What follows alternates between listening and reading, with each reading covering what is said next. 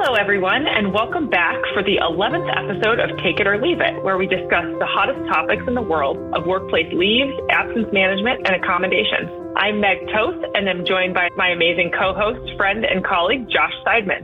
Josh, happy belated Father's Day. I hope you had a nice weekend. Did you guys do anything fun? Thank you, Meg. Thanks so much. Great to be back with you today, and thanks to all of our listeners for tuning in. So happy that you're joining us for today's episode. To your question, I had a really nice Father's Day this year. It was my first Father's Day as a parent of two kids, so that brought up some nostalgia and time to reflect on the last few years. Now, that was obviously very short-lived, as most things are when you have two kids running around the house and pulling you all over the place. And that was especially true because this year we got to split our time on Father's Day between two separate barbecues, one with each side of the family. So I was really full by the end of the day and am still feeling barbecued out, probably will be at least until July 4th weekend. Lucky you. Yes, it was. It was a lot of hot dogs and a lot of hamburgers this year, for sure. Yeah, hopefully your wife was in charge of the crafts this time. I remember on Mother's Day you were dealing with those, so hopefully she got you back. Yep, the handprints are on the other foot or some saying like that in there. Yeah. Wonderful. How about you guys? How was Father's Day in the Toth household? It was good. A lot of sports watching, breakfast making, beer drinking, all the things my husband loved. Perfect. That sounds like the way it should be. Yep. It was good. Always nice to be with the family. Oh, well, that is great. And I'm glad you guys had a nice time celebrating. And we're really, again, excited today. We have really unique an episode that isn't necessarily on the top of mind for many employment lawyers, but one that we are so excited and so thrilled to be bringing to all of you today. And that is the impact that leaves and accommodations may have on employees working in the U.S. on work visas and the status of their work visas. Now, neither Meg nor myself can even pretend to be immigration experts, which is why we are so excited and so lucky to have our guest here today, Angelo Paparelli, a partner and immigration law expert from our Los Angeles office. Angelo is a certified immigration law specialist for California and a fellow in the College of Labor and Employment Lawyers with experience in a wide array of subspecialties of U.S. immigration law and a focus on employment and investment-based immigration. He also serves as an expert witness and consultant on immigration issues arising in litigation and as an advocate for due process reforms to America's immigration laws. Angelo, thank you so much for joining us today and welcome to Take It or Leave It. It's my pleasure. I didn't realize I was going to be with such an animated co-host. Both of you are quite lively. I'll try to match that level of enthusiasm. Well, it is. When we have the topic like today, it's very easy to get excited and to get animated. It brings you up out of your seat. Exactly. And happy Father's Day to you as well. Happy Father's Day. Thank you very much. So we're so happy you could join us for today's episode. We'll hop right in because I know we have a lot to cover. Can you start off by telling us a little bit about the application process for a U.S. employee working on a work visa? Sure, and I'm happy to do that. Basically, the process entails something in writing submitted to a federal government immigration agency. That something could be a petition that is filed by an employer with unit of the Department of Homeland Security, USCIS, or it could be a visa application that an individual, a non-citizen, applies to get a work visa and gain admission to the United States. In either case, there are terms and conditions attached to the request, and ordinarily the request will designate whether it is full-time or part-time, and compensation and a variety of other points of information. So it is expected by the immigration authorities that when a person enters the United States, or if they change status in the United States to a work visa category, that they maintain that status. That means they live up to those representations about full-time or part-time employment. And you should understand that this can apply to all non-immigrant visa categories, not just work visas. It can apply to students and exchange visitors, research scholars who are undertaking independent research. And so there's this concept called maintenance of status. And status is granted when a person is admitted by Customs and Border Protection at the airport, or when their status is changed by USCIS. And obviously, a leave of absence and an accommodation these two activities may raise a question about whether there is a continued maintenance of status. Now, I'm going to talk a little bit later about special regulations associated with 3 work visa categories. The E3, which is unique to Australian citizens, the H-1B, which applies to citizens of other countries without regard to nationality, or the H-1B1 visa, which is like the H-1B, but it has an application only to citizens of Singapore or Chile. We have seen that the legacy agency that predated the Department of Homeland Security in immigration matters, known as Immigration and Naturalization Service, and the successor, which is USCIS, have established that a leave of absence may be appropriate depending upon all of the facts and circumstances. So maybe we should get into particular categories.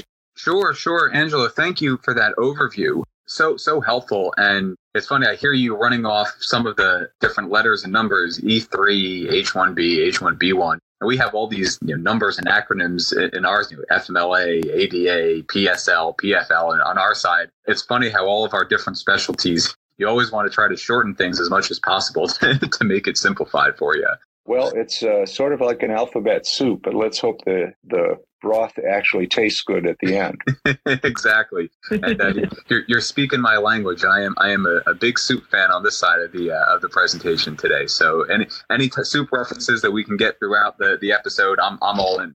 I'm not going into Seinfeld. I'm a short walk away from that spot in New York City. It is a nice one. I go there as often as possible.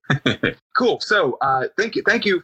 Back to immigration and leaves. So the visa process, now that we have a bit of an overview, understand a bit more about this maintenance of status concept, can you give us some high-level thoughts on why an employee's immigration status, or maybe the fact that they're working in the U.S. on a work visa, is important in the context of a leave of absence? You already started down that road, but maybe give us a little bit more color on that point. Well, there are consequences, adverse consequences to the employer and the employee if there is a violation of status or a failure to maintain status. The individual may be disqualified from applying for a green card in the United States through the process of adjustment of status. They may be placed in removal proceedings if the failure to maintain status is discovered by the authorities. Removal is the current word for the good old word deportation, which no one likes. And if they stay beyond the period of admission, in other words, if the status is discovered and they don't leave promptly,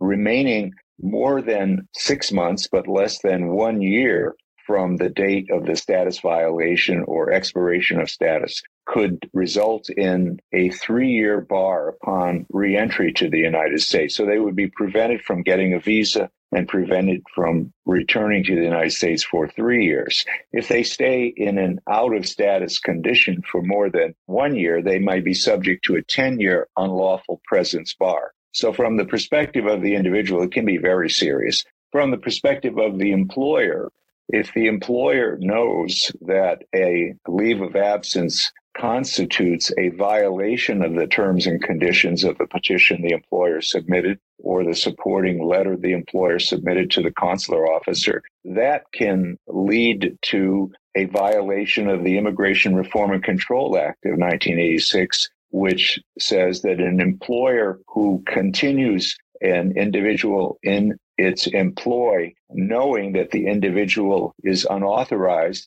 because of a status violation, can be found to violate that statute. That is typically a civil fine. There can be other consequences more serious than that, depending on the nature of the violation. It could even lead to a felony prosecution in extreme circumstances. So everyone ought to be concerned that when the subject of leave of absence or accommodation comes up, that some care be given to think through what will be the effect. Wow. So it really sounds like this isn't just something that may impact the employee's ability to work. It has some potential significant consequences for the employer as well. Wow. That's right. Yeah. So, and it also sounds like, from what you're saying, the nature of the employee's leave of absence is a big deal in terms of what the leave of absence is for, because it sounds like some absences are more likely to lead to a violation of status, while others may be less likely to lead to a violation of status. Is that right? Right. Well, typical reasons for a leave of absence that are quite foreseeable, medical reasons, including maternity leave or paternity leave, would not likely be considered a violation of status. A leave of absence for an extended vacation or a sabbatical, or if the employee wants to go off and write the great American novel, that could very well be seen as a violation of status. And so the circumstances are important. And it's also important to ascertain whether the leave is extended and extended and extended. In short-term leaves for legitimate purposes such as medical care, disability, something like that would not be a violation of status and would not need to be reported to any government officer.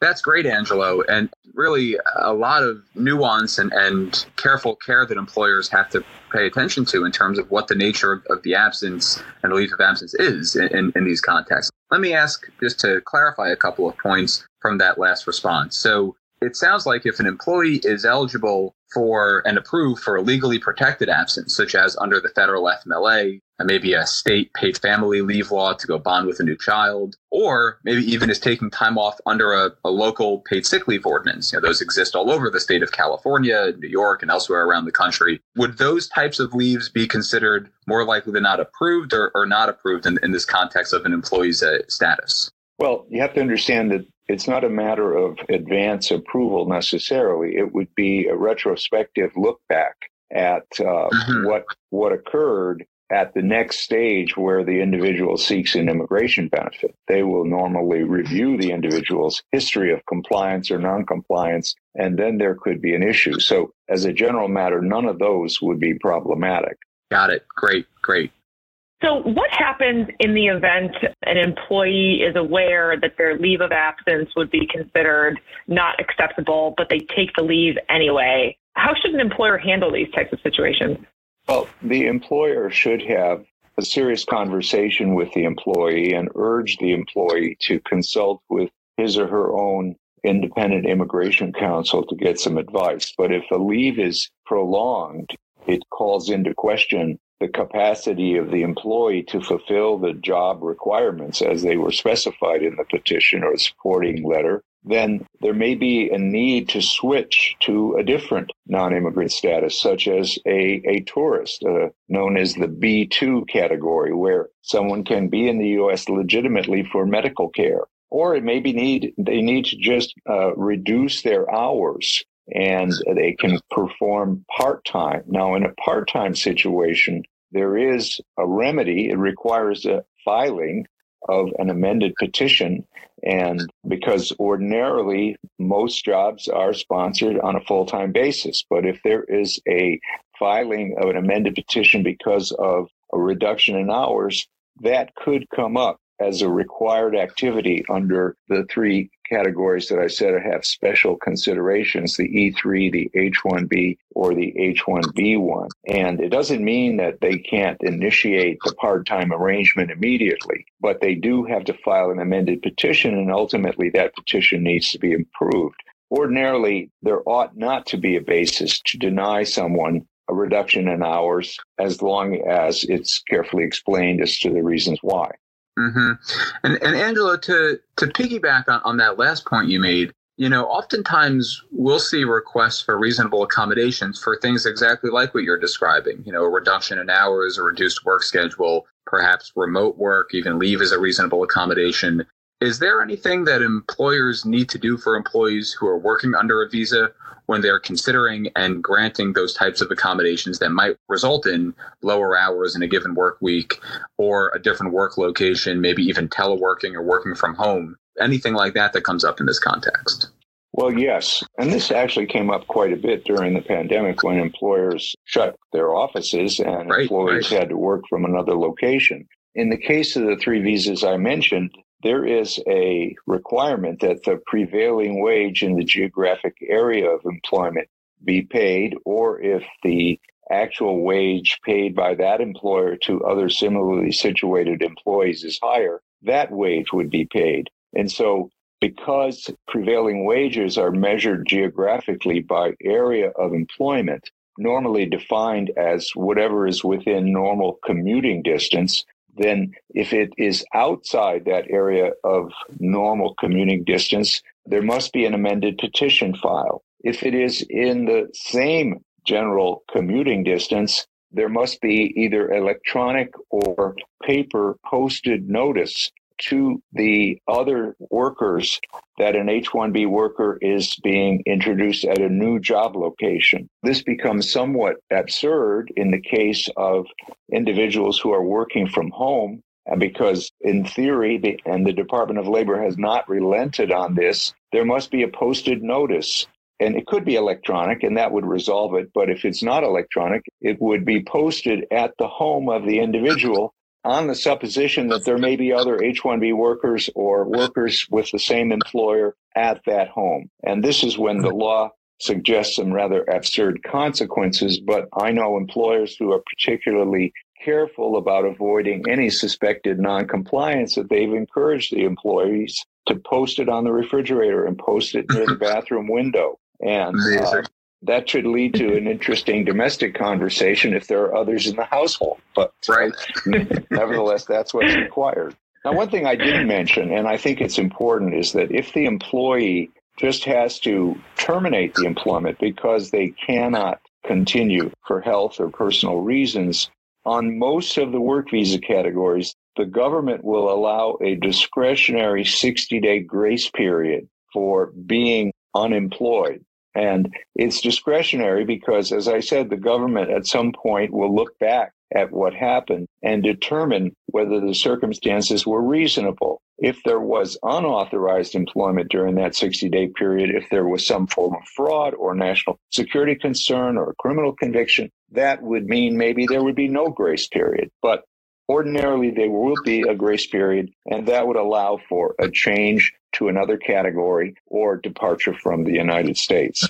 The other thing I should mention, and I am sorry if we're running around here, but I think it's really important, and that is that when an employee requests an accommodation or a leave, and it's not related to the circumstances of the business, then the obligation to avoid benching individuals, suspending their ordinary pay because they are in non-productive status would not be triggered. So there is, again, applicable to the E3, H-1B, and H-1B1, there is a concept that if the employee experiences a period of non-productive status because of conditions unrelated to the employment, and it's at his or her voluntary request and convenience, such as touring the U.S., caring for an ill relative, or where the individual is simply unable to work because of maternity leave, automobile accident that may temporarily incapacitate the individual, then employers are not required to pay for immigration purposes, but there may be, and you are the employment lawyer experts, there may be other statutes that trigger an obligation to continue payment of wages.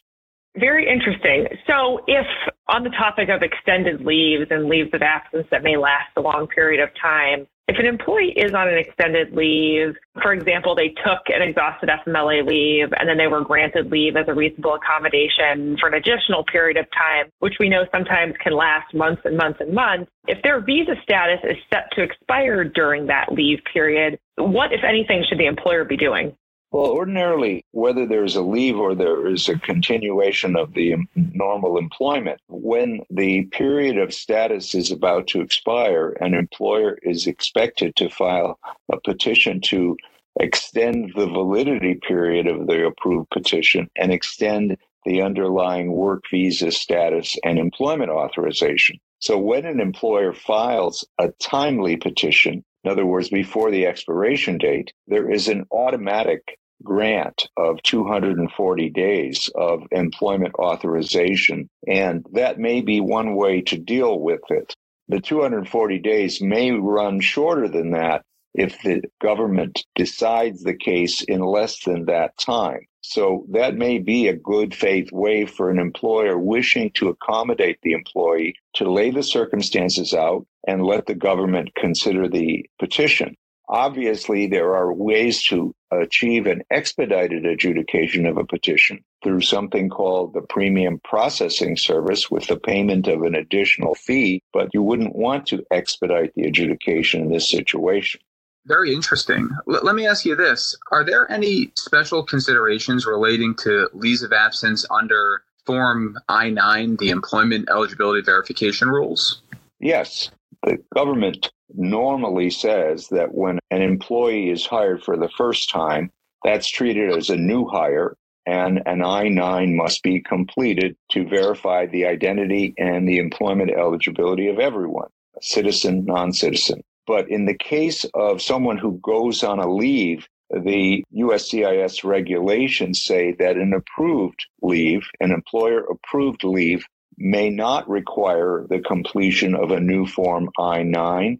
It would not, because it is not treated as a new hire, as long as both parties, the employer and the employee, have a reasonable expectation of continued employment at all times. So if the employee doesn't have a reasonable expectation, or the employer doesn't, then the employee returns, that would be treated as a new hire. But as long as both parties are in sync and they agree that this employee wants to come back in full force to the work site or the job, however it's defined, then there is no need to do a new I-9.